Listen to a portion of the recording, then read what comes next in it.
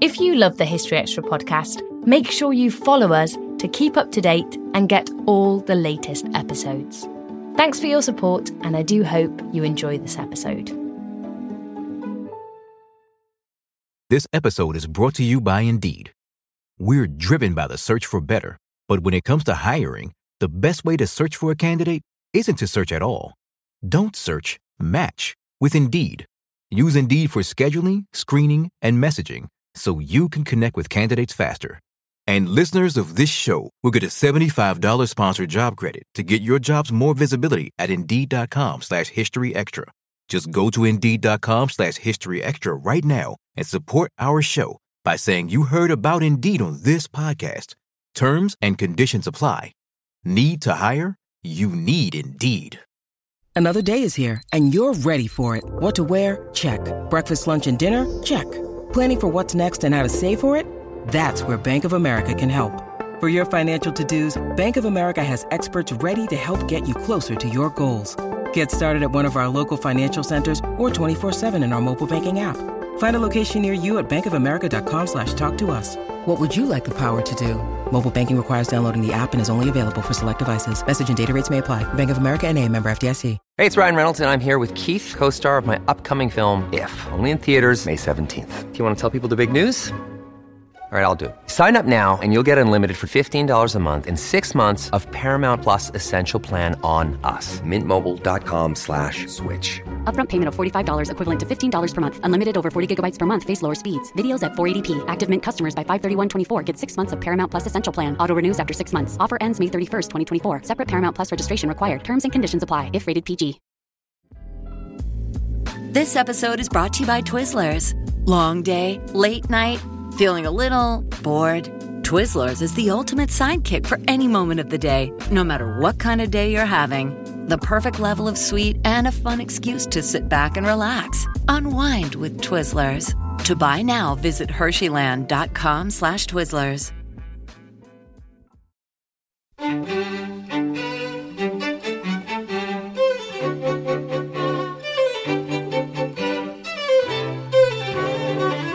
William and Catherine, this dynamic between them, they were the angel and the cad. It really captured the public imagination, and they became the first ever celebrity couple. That was Geraldine Roberts talking about her new book on a Regency scandal. A lot of what the canals are doing are not necessarily promoting industrialisation. They're also just allowing the economy to grow more broadly. And that was Emma Griffin discussing the history of canals.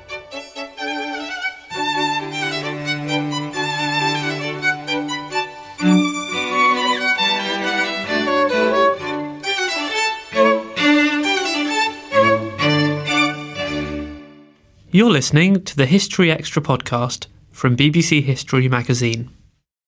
We're the UK's best-selling history magazine, available from all good newsagents or via subscription. Check out our latest subscription deals at historyextra.com/subscribe.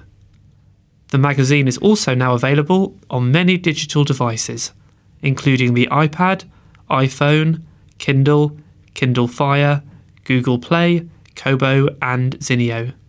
Look out for us in your App Store or newsstand, or find out more at historyextra.com/digital. Welcome to our second podcast of July 2015. I'm Rob Attar, the editor of BBC History Magazine. By the time that she was 16, Catherine Tilney Long was the wealthiest heiress in Regency England. She could have had her pick of any of her many suitors. Yet the man that she chose, William Wellesley Pole, turned out to be as feckless as he was well connected. Their story, from romantic beginnings and celebrity status, through domestic strife and eventual separation, is the subject of Geraldine Roberts' new book, The Angel and the Cad. Our reviews editor, Matt Elton, caught up with Geraldine to find out more. And he started by asking her what inspired her to chart this couple's lives. Well, my motivations were twofold. Firstly, it was because the story is so irresistible. It contained so many twists and turns. But really the whole thing came about after I found Catherine's letters. So there was a box of letters in the local archive, and I just was really gripped by them. But secondly, I feel a very strong personal connection to the story because I grew up around Wanstead and I've walked in the park and, all my life, and it's just has a special place in my heart. So 2 reasons, really. For people who might not know then, what is this story and who are the characters that it involves? Well, The Angel and the Cad is a true story of a high society scandal that shocked the Regency public. It reveals the darker side of love and marriage in the time of Jane Austen. My characters, well, my main character is Catherine. She was the richest heiress in Regency Britain. She was beautiful, she was kind and accomplished, and really the ideal Regency heroine. And dozens of men pursued her, including the future King William. But she turned down the opportunity to become queen and married for love rather than status, which was quite unusual for the time, which demonstrated really she was a romantic woman and also very single-minded. Her husband, William, was the dashing libertine nephew of the Duke of Wellington. He was handsome and refined, but he also had this very, very dangerous wild streak. And his antics, were sometimes very hilarious, but also appalling as well. And his sexual exploits were so legendary that satirists called him Mr. Longpole. Well, I won't go into why. You can read the book. And, William and Catherine, this dynamic between them, they were the angel and the cad. It really captured the public imagination, and they became the first ever celebrity couple. They got married at a time really when technology was booming and inventions such as the steam-powered press enabled a much wider circulation of newspapers, and also there was room now to comment on society gossip and scandal. And, William and Catherine didn't disappoint. They were there at a time when the tabloid press and the paparazzi were just coming into being, and they certainly gave everyone a lot to talk about. How old were they when they met? Catherine was about 20 and he was about 22. So they were quite young. Yes, they were quite young and exciting and dynamic and glamorous, which is what the public liked about them. And you mentioned there some of his exploits. Are there any that particularly stand out for you? Well, before she met him, when he was, he was so reckless, his family sent him abroad, he was causing so much chaos in England, and they decided that if he went abroad, it would be, character forming for him, and they got him a diplomatic position. And while he was in that posting in Turkey, he managed to actually cause a minor war by being very undiplomatic, really, I suppose. And he basically worked his way across Europe in over 5 years, just causing chaos wherever he went because he was so indiscreet. By the end of that time, he seemed to have grown up a bit and he came back to England. And for a time, he did seem to settle down. But then, and Catherine obviously fell in love with him. He was very charming. But then, these earlier characteristics started to come out some years into the marriage, and he went back to his old reckless ways. And Catherine spent a lot of time just trying to rein him in without success, really. Because the thing is, she did genuinely love him. That was the thing of it, I suppose, wasn't it? Well, yes, she did, because she could have married someone staid and she had the choice to marry the future king, but she chose to marry a man who was very exciting and gorgeous and good looking. And, I can't really blame her for that. Given the choice, well, I don't know. I certainly would have gone for the exciting choice. I don't know what other women would do, but I admire her for that. What did you make of her character at the start, particularly of their relationship? Well, I'd heard all the legends about her. I'd heard that she was dim and dull, and on the face of it, the way she ended her life in ruin, it did seem that she had made some very bad choices. But when I actually started reading her letters, a very different image began to emerge of, this woman who painted landscapes and composed music and was very kind to her family. And her letters, are not written by a stupid woman. Certainly later on, she was liaising with solicitors and writing statements and, putting together the pieces to fight this major legal battle. And those letters were definitely not written by a stupid woman. She knew what she was doing. So that's what really, captured me and made me want to tell her story. So what were the steps that led up to this legal battle that you just mentioned there? The steps,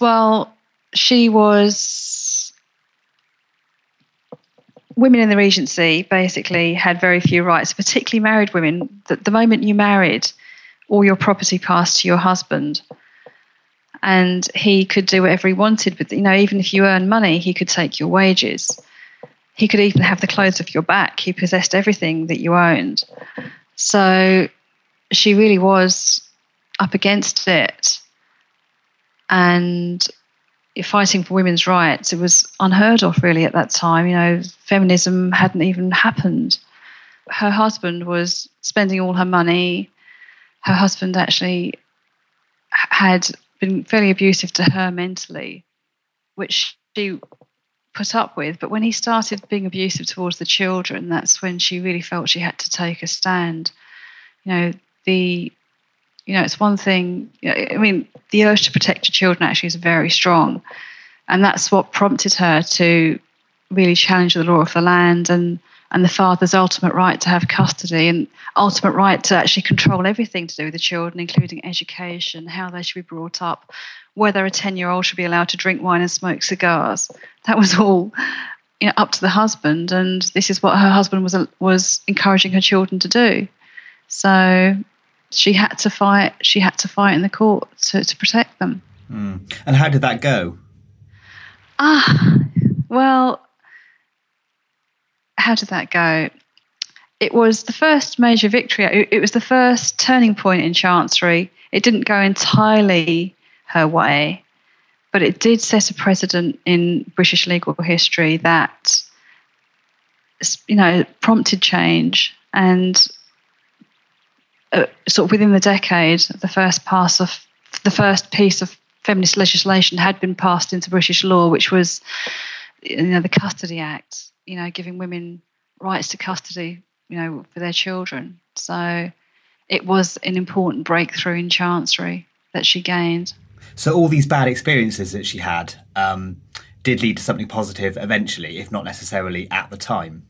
Exactly. And because she was a celebrity and because her whole life plays out in the press, the nation watched what was happening and it sparked debate, amongst the public. Is this right? Is this right? Should a woman really be treated like this? So, the fact that she lived her life in the public eye really helped. Because the thing is, as well as being kind of unfair to her and her children, he was incredibly bad with money, wasn't he? Well, yes, because, at the time, it was the culture of the time, really. It was so easy to get credit.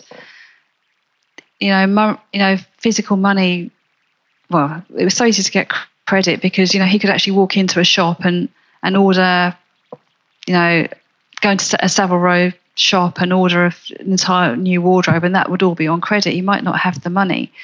So she was constantly bailing him out. He could go along and buy himself a thoroughbred horse, which was, the equivalent of a Porsche, and she had no control over him ordering money on credit, ordering goods on credit. What did you make of his character? Well, I swing between liking him, believe it or not, and really disliking him. It's, I see him very much through Catherine's eyes, I suppose. I've read her letters and I know how much she adored him. So sometimes I find it difficult to hate him.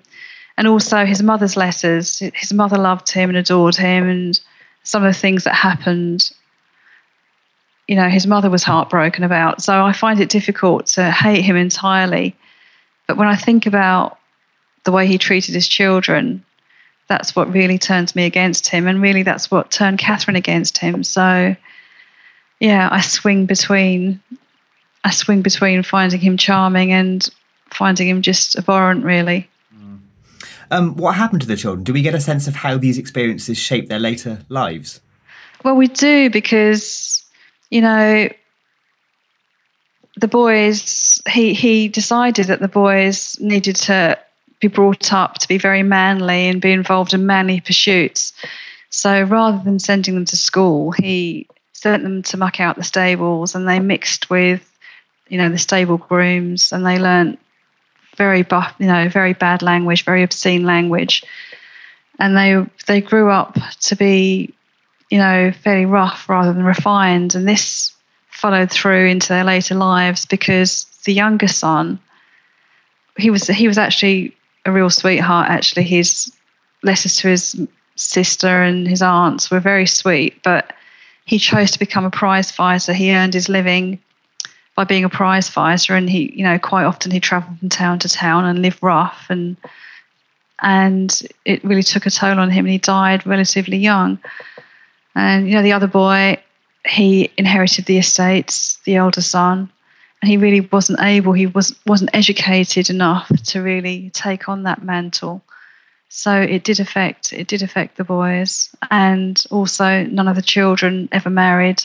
None of them produced children themselves. And I think possibly seeing their parents' marriage and how acrimonious that was did scar them, which is quite sad, really. Yeah, definitely. And what happened to Catherine and William? Well, she instigated a divorce against him, and they separated, and she never saw him again. How far into their marriage did that happen? That happened about 15 years into their marriage. Okay, yeah, excellent. What do you think this episode tells us about the wider society of the time? Well, the episode, actually, I find it, my book very much focuses on the excitement of the time. What I found very exciting about the time was the whole, press and how the press was starting to influence the public, and the whole celebrity culture thing. The book was reviewed in the Daily Mirror recently, and I just loved the review because, I'll quote from it. They said, William and Catherine were the first ever celebrity couple, and I quote, they were rich, they were sexy, they were bigger than Brangelina. They filled the gossip columns for 2 decades, and oh my God, their scandals would break the internet today. And that's what I love about the book is, this, how it ties in really with modern Britain and how we see the birth of some of the things that we recognise today. That's what I love about the book. Yeah, yeah. Are there any particular modern parallels that you think are striking, perhaps? Striking? Well, the whole Brangelina thing did strike me as they were big. Wanstead is a sleepy little village, and I thought, wow, back in 1812, Wanstead was like the Hollywood of Britain. There was so much excitement surrounding this couple, and the book is very, very dark in places. So I've really tried to include as much humour and as much light and shade as I can. And really, the first probably half of the book is fairly frivolous for this reason, because that's how the story played out in the press. The press. The first section of the book reads very much like a Regency romance, a Jane Austen novel, because that's how it was portrayed in the media. And there's a lot of fun and lots of satire. And, will she marry this, Duke of Clarence who is 46 and very ungainly, or will she marry this, this gorgeous hunk who plays sport? And, this is how the press played with the story. And that's how I've very much written the first section of the book. And then, the story starts to get darker, and, melodrama really kicks into press reports. And that's when I try and retain, all that drama excitement as well. So the tone of the book changes very much in line with how the press portray the couple. So, because they were so trend-setting in this kind of celebrity way, do you think their lives shaped the press at all? I think, scandal and gossip became a tradable commodity. the newspapers realised that Scandal would sell. So they did start to cash in on William and Catherine, if you like, and they were branded and packaged to be a commodity. So yes, they did, I think. If you could somehow travel back and ask one of them a question, what would you think you'd ask? I think possibly the question would be to Catherine, what would you have done differently? Because I do wonder if she would have, maybe married Clarence. She had her children. She had her children with William. Once that's happened, I think it's difficult to want your life to be different. So, yeah, I do wonder if she would have made different choices, knowing what she knew. How did her experiences shape her personality? Well, she started off, she was a very lively, flirtatious woman. She enjoyed all that, when she was courting, she had lots of attention and she loved the attention. She was seen around smiling and dancing at all the best parties and beautifully dressed and very glamorous. And as she became more and more repressed by William, she laughed a lot. She did say to her friends, what became of that woman that used to laugh so much? And, she was repressed. But then after a few years, when it all got too much, her old character kicked back in and, she had been a trendsetter. She had been very pioneering. She had been quite bold, and all that returned when she had to fight in this court case. And she, the feisty Catherine returned, which was really good to see. And finally, if this book could shape people's view of this period and of celebrity and I suppose marriage, how would you like that to do so?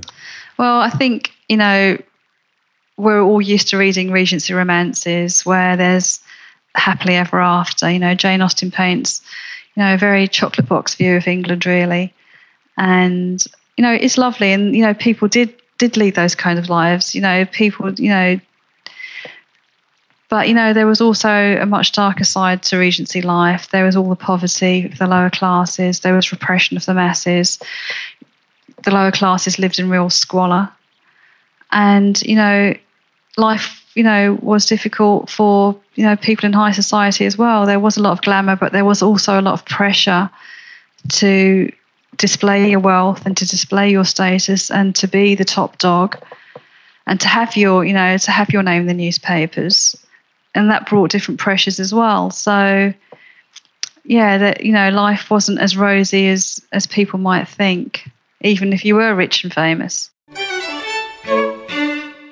That was Geraldine Roberts. The Angel and the Cad, Love, Loss and Scandal in Regency England is out now, published by Macmillan. This episode is brought to you by Indeed. We're driven by the search for better, but when it comes to hiring, the best way to search for a candidate isn't to search at all. Don't search, match with Indeed. Use Indeed for scheduling, screening, and messaging so you can connect with candidates faster. And listeners of this show will get a $75 sponsored job credit to get your jobs more visibility at Indeed.com/History Extra. Just go to Indeed.com/History Extra right now and support our show by saying you heard about Indeed on this podcast. Terms and conditions apply. Need to hire? You need Indeed. We don't always realize just how much our negative thoughts and experiences stick with us and weigh us down. You may find your brain constantly running through a highlight reel of bad moments. That comment your friend made last week that hurt your feelings. That frustrating thing your mum does. Or that silly thing you said in a meeting. Maybe it's time to get it all off your chest. Whether it's a tiny annoyance or something much bigger, talking about it can give you some relief and lead you to a potential solution. That's where therapy comes in. It's a safe space to share whatever's weighing you down and learn to process it, so your internal highlight reel can focus on the good stuff. And BetterHelp offers affordable online therapy on a schedule that works for you. Connect with a licensed therapist by text, phone, or video call. Start the process in minutes and switch therapists anytime. Let it out with BetterHelp. Visit betterhelp.com/History Extra today to get 10% off your first month. That's BetterHelp, HELP.com/History Extra. This episode is brought to you by Twizzlers. Long day, late night, feeling a little bored? Twizzlers is the ultimate sidekick for any moment of the day, no matter what kind of day you're having. The perfect level of sweet and a fun excuse to sit back and relax. Unwind with Twizzlers. To buy now, visit Hersheyland.com/Twizzlers. Now it's time for the latest history news with our website editor, Emma McFarnon. A telegram from Hitler's second-in-command in the final days of the Second World War asking the Führer to hand over the reins of power has sold at auction for £35,600, more than twice its expected price. The telegram was sent to Hitler by Hermann Göring when he learned that the Führer was hiding in a bunker in Berlin. Göring sent Hitler a message on the 23rd of April 1945 asking to be put in charge, the Telegraph reports. According to accounts of those close to Hitler, the telegram sent the leader into a rage and contributed to the breakdown of his mental state. Hitler and his partner, Eva Braun, killed themselves on the 30th of April. The Second World War ended just days later, and Göring later took his own life after being found guilty of war crimes during the Nuremberg trials. The telegram had previously been expected to sell for £15,000 at the Alexander Historical Auctions in Stamford, near New York, on Tuesday. Instead, an unnamed buyer in North America bought it for $54,675, the equivalent of £35,600.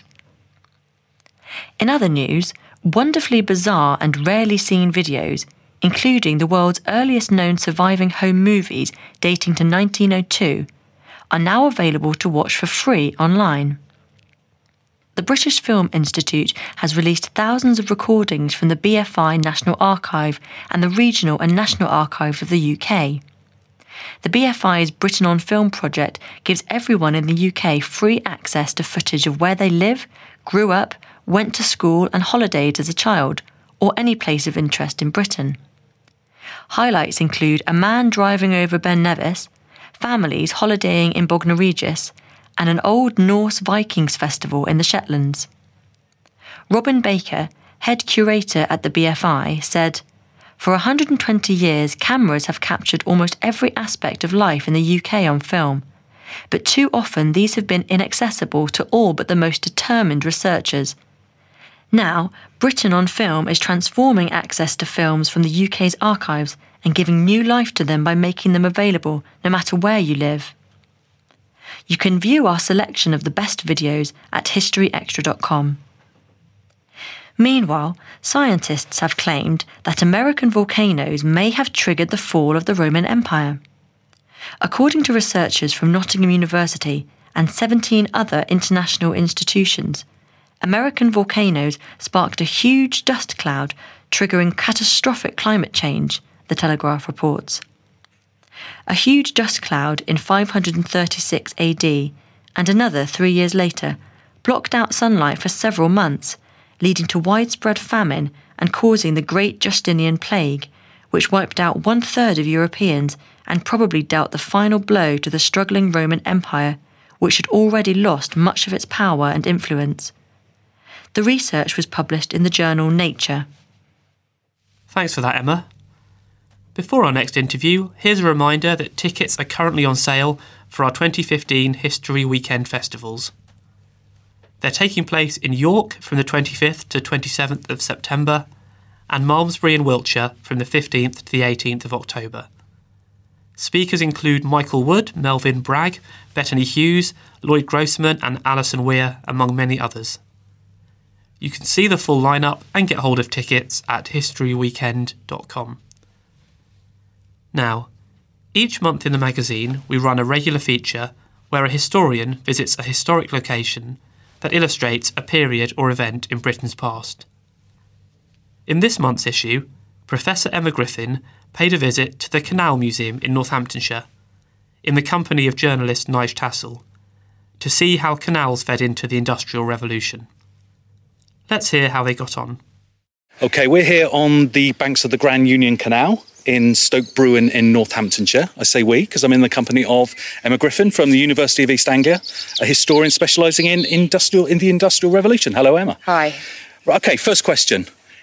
If there wasn't this extensive canal network in the UK, or in Britain then, what would the Industrial Revolution have happened? Would it have been postponed until railways came along? How crucial was it to it?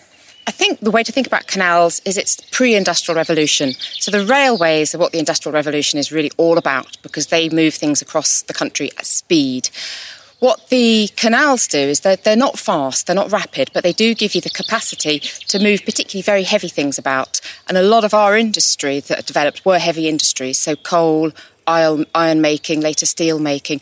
It's big, heavy, bulky things that you simply couldn't move around on the road network. And so prior to that, you obviously just got horse-drawn carriages, which can't carry much coal, obviously. You've got horse-drawn carriages. Well, you've got two options. You've got horse-drawn carriages, which simply cannot bear very heavy weights, and particularly because we haven't really got a very well-developed road network, and we don't have macadam, it's all pre-tarmac. So over bumpy, muddy roads, you just can't pull a heavy cargo. The other option you've got are the rivers that are already there. So we are making the best, prior to the canals, we're making the best of the rivers and of the coast. So we are taking things from Newcastle, coal is travelling from Newcastle down to London, for example, by the sea, and we're making the best of the rivers. What the great innovation with the canals is it allows you to break away from your natural river networks and start cutting water channels where you want to go. So prior to that, we're using channels that are already there. They may not be awfully convenient for us, but we're just using them because they're there. The canals break away from that and give us the power to set our transport where we need it to be. Because previously you're just completely at the whim of nature. You're at the whim of nature, exactly. Yeah, OK. OK, one of the key figures in this was the Duke of Bridgewater in the construction of the canal network. He was one of the pioneers. And the Bridgewater Canal, just outside Manchester, going into Manchester, bears his name. He owned loads of coal mines, so it's crucial for him to reach that big urban population and that big market, wasn't it?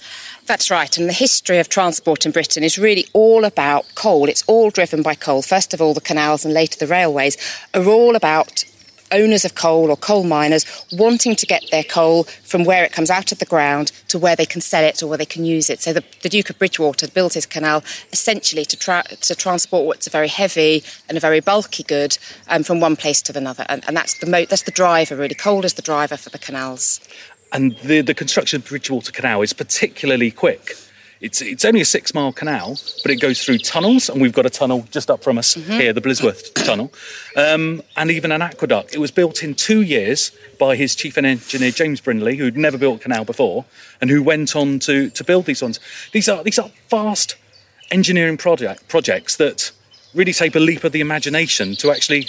I mean, imagine this is 1761. The Bridgewater Canal was built. That's right. Well, there's a kind of a tradition of trying to make waterways work. So there's a big kind of engineering tradition with our rivers that are already there, and the canals are this kind of step change where you stop working with what you've got and you start to just build something that you need instead. But there's a big history of engineering knowledge, of cutting waterways, of using locks, of navigating your way around things that need to be navigated. So they're building on all of that expertise that's already there. And how was the network drawn up? Was it a case of individual entrepreneurs, like the Duke of Bridgewater, just building his stretch for one specific purpose, and it just happened to be this all gets linked up, or was there any kind of grand centralised design at all? There's certainly no grand centralised design. This is all driven by landowners and industrialists who have their own local needs, and they provide the funding, they provide the investment, they find the engineers, they make it happen. And that's exactly, again, what's going to happen later with the railways. So it's a patchwork, and it's not always awfully efficient, because you sometimes have canals competing against each other in a small stretch. It's not always the best way of doing things, but this is the way all infrastructure projects happen in the 18th and the 19th centuries. I was thinking about the competition. If there is no centralised overall plan, that you've got these entrepreneurs all trying to undercut each other and trying to take a shortcut, and their route being a mile quicker than others. Absolutely. So you sometimes have exactly that, where you've really got kind of useless competition, because this is just, there's a lot of money to be made. If you can make a profitable canal, then there's a lot of money to be made over charging people to use that canal that's there. I was going to ask about that, whether it was that a toll gets charged on the canals, or whether entrepreneurs might have their own boats to... And, it's like a latter-day haulage firm would be on the road network. Usually once the canal has been built, then you charge people. I mean, roads are working in exactly the same way. You build the road or the canal, and then you charge people to use their vehicles along it. And so the construction was all privately funded as well. All of the construction is privately funded. Exactly. And we've got quite a sophisticated banking system by the 18th century, so it's possible to raise the kind of funds that you need. What kind of funds would it need? I mean, how many men would be working? Say we talk about the Bridgewater Canal, and that's 6 miles, and it's built in 2 years. Are you talking hundreds, thousands? No, but you're certainly thinking, I don't know, but you're certainly thinking of hundreds of people. I mean, it's all done. I mean, we're pre the steam engine. Everything is done by human muscles and by horse muscles. It's all done, on a very small scale. So effectively the way these things work is by hiring navvies. That's what the navvies are all about. You hire fit young men who work extremely hard and intensively for quite short periods. So it's quite a mobile workforce coming in and moving out all the time. So was it equivalent of some sort of, like you'd have a gold rush in America? It's that sort of real get-rich quick scheme. And who would be the entrepreneurs? Who would be the investors? Would it be people trying to earn a quick buck, or would it be the industrialists? Well, initially it's the industrialists who have the motivation and who, it's those who see the vision for, the purpose, the value of it. So initially it's all being driven by industrialists who have their own local needs for a canal. But then inevitably, once the movement starts to gain momentum, then people start to see that you can make a living, a very good living, out of designing and constructing and building canals. So at that point you get kind of investors who don't necessarily have a personal need for it, but who see it as a really good investment opportunity. But it's not just an absolute free-for-all with people just carving up the countryside willy-nilly. There were acts of parliament in place to work as checks and balances on this. Absolutely. It's not that easy to start building a canal because you need to petition, you need to go to Parliament to get an act of Parliament that will permit you to build your canal. So it's not easy. It's not something that you can enter into lightly. It's extremely expensive. And getting the permissions that you need in order to start digging canals is a kind of a timely and a costly process. All that land you've got to, Exactly. Yes. Unless you're a landowner with a huge amount of land. Exactly. You're going to have to get into some bargaining and some tough talking. You need to get into a lot of bargaining, exactly. Yeah. James Brindle, who was the chief engineer of Lord Bridgewater, he went on to build hundreds of canals, and he famously tried to link the Trent with the Mersey, and I think he died before he actually saw it. And what you were saying earlier about how use of the existing waterways and then bringing that together to create a network. So what extent do we start talking about a sort of national industry at this point? Because for coal to have reached the south of England, that wouldn't have been possible before. It'd probably gone from the Kent coalfields or South Wales or something. So to what extent does this create an economy where products made or manufactured in the north then can reach the south? Okay, I don't think we should imagine that things couldn't go from north to south before or from east to west, because people are using the coast and they are using the rivers. What the canals do is allow you to make those journeys much more cheaply and much more quickly. So what's really happening is transport costs are being massively reduced. And it also, coal, for example, everybody in London is heating their houses and cooking their food with coal. So I think a lot of what the canals are doing are not necessarily promoting industrialisation. They're also just allowing the economy to grow more broadly. So it's not all about... I think what often happens with transport is people design it for industrial purposes, and then in fact all sorts of people use it for non-industrial purposes. So transporting coal for cooking and for heating is one example, and people start using them to travel on. People suddenly realise they want to move, so you start to have a passenger barge network as well. So there's lots of unintended things that are coming out of the growth of the canals.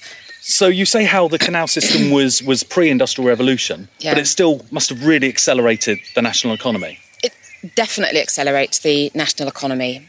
Prior to the existence of the canals, the sheer cost of moving things from one part of the country to another adds an awful lot of cost to the final product that you're selling, just because a lot of the costs are being absorbed by transport. So what it enables you to do is move things around. It also makes things happen. It makes it possible for things to happen. So if you want to, if you've got if you can't move coal around and you've got an industry that needs coal, you can't really have an industry that's coal dependent unless it's right on the coal fields. When you have the canals and you can move coal around, you can start to develop coal industries away from where the coal is, which may also be very advantageous. It may be where the workers already live. It may be close to a port. So all sorts of other advantages. It promotes economic growth in all sorts of ways. Obviously, the canal network was very extensive in the West Midlands and the North West. Flowing before us is the Grand Union Canal. What's the significance of this? Because obviously that comes up from London, and the clue's in the name, really. The Grand Union, it's kind of uniting the networks further north with obviously a huge commercial centre that is London. Is it like the M1 of its day? I think that's the right way to see it. It connects London. London has been connected to Newcastle through the coast, but other parts of the north, and particularly over towards the northwest, very difficult really to navigate. And you're very often relying on the roads, and we know there are all sorts of problems with moving things along the roads. So it starts to connect the country, and it means that you can produce cotton, for example, up in the northwest, and you can transport it down to London, where people will want to buy cloth, obviously, for a fraction of the price. So why were there so few canals in the south? Because there's obviously, probably not to the same degree, but there's still heavy industry there.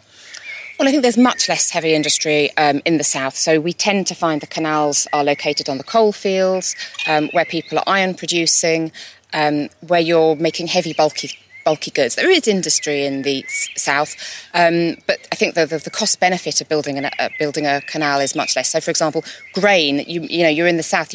Grain is fairly heavy. You might want to move grain around, but it's very expensive to build a canal, and there's not that much of a gain in moving your grain around. So it's really about a cost benefit, and that's tipped much more in favour when you're dealing with really heavy things like coal and iron. Okay, we talked about coal, and you've mentioned cloth as well. Can you give a sense of the breadth of what commodities would be flowing on this canal right in front of us? Well, obviously, so people are building them in order to move coal around. That's the motivation. But then, before long, people are realising that you can move delicate things on a canal, the potteries, for example. So you can move china around. That's obviously not going to travel awfully well on a very bumpy road and a horse and cart. People start moving on the canals, textiles, and although they're not built in order to move agricultural goods around, potatoes, wheat, grain, all of these things can be moved around. What's not so useful with the canals are things that are perishable. So we wait for the railways. When the railways come, you can start to move things like butter and fish and meat around, and that makes another step change. The canals are too slow to make that kind of change. That was Nige Tassell in the company of Professor Emma Griffin of the University of East Anglia. You can read more from Nige and Emma in the July issue of BBC History magazine, which is currently on sale. Also in this month's magazine, there are articles on the Black Death, Genghis Khan, the Battle of Britain, and the Reformation, among other things. You can get hold of our July issue now in all good newsagents and digitally. And for this issue, we're trying out a new service whereby you can enjoy audio versions of the articles. These will be available to listen to on the iPad and iPhone versions, and you can also download the articles for free from the website. Visit historyextra.com/July audio for that. And just before we go, I'd like to tell you about a new app that we've recently launched. It's called History Extra Weekly and is your indispensable guide to the week in history, including some of the best content from the History Extra website. It's free to download and is currently available on the iPad and iPhone. Search for History Extra in the App Store to give it a try. Well, that is pretty much it for this week, but do join us next time when we'll be talking about Anglo-Saxon saints, among other things. Thanks for listening to this History Extra podcast, which was produced by Jack Fletcher. Do let us know what you think about this episode by emailing podcast@historyextra.com, and we might read out your messages in future episodes. Alternatively, why not keep in touch via Twitter or Facebook, where you'll find us at History Extra. For more great history content, don't forget to visit our website historyextra.com, where you will find history quizzes, galleries, articles and more. Plus, it's where you can download every single previous episode of this podcast.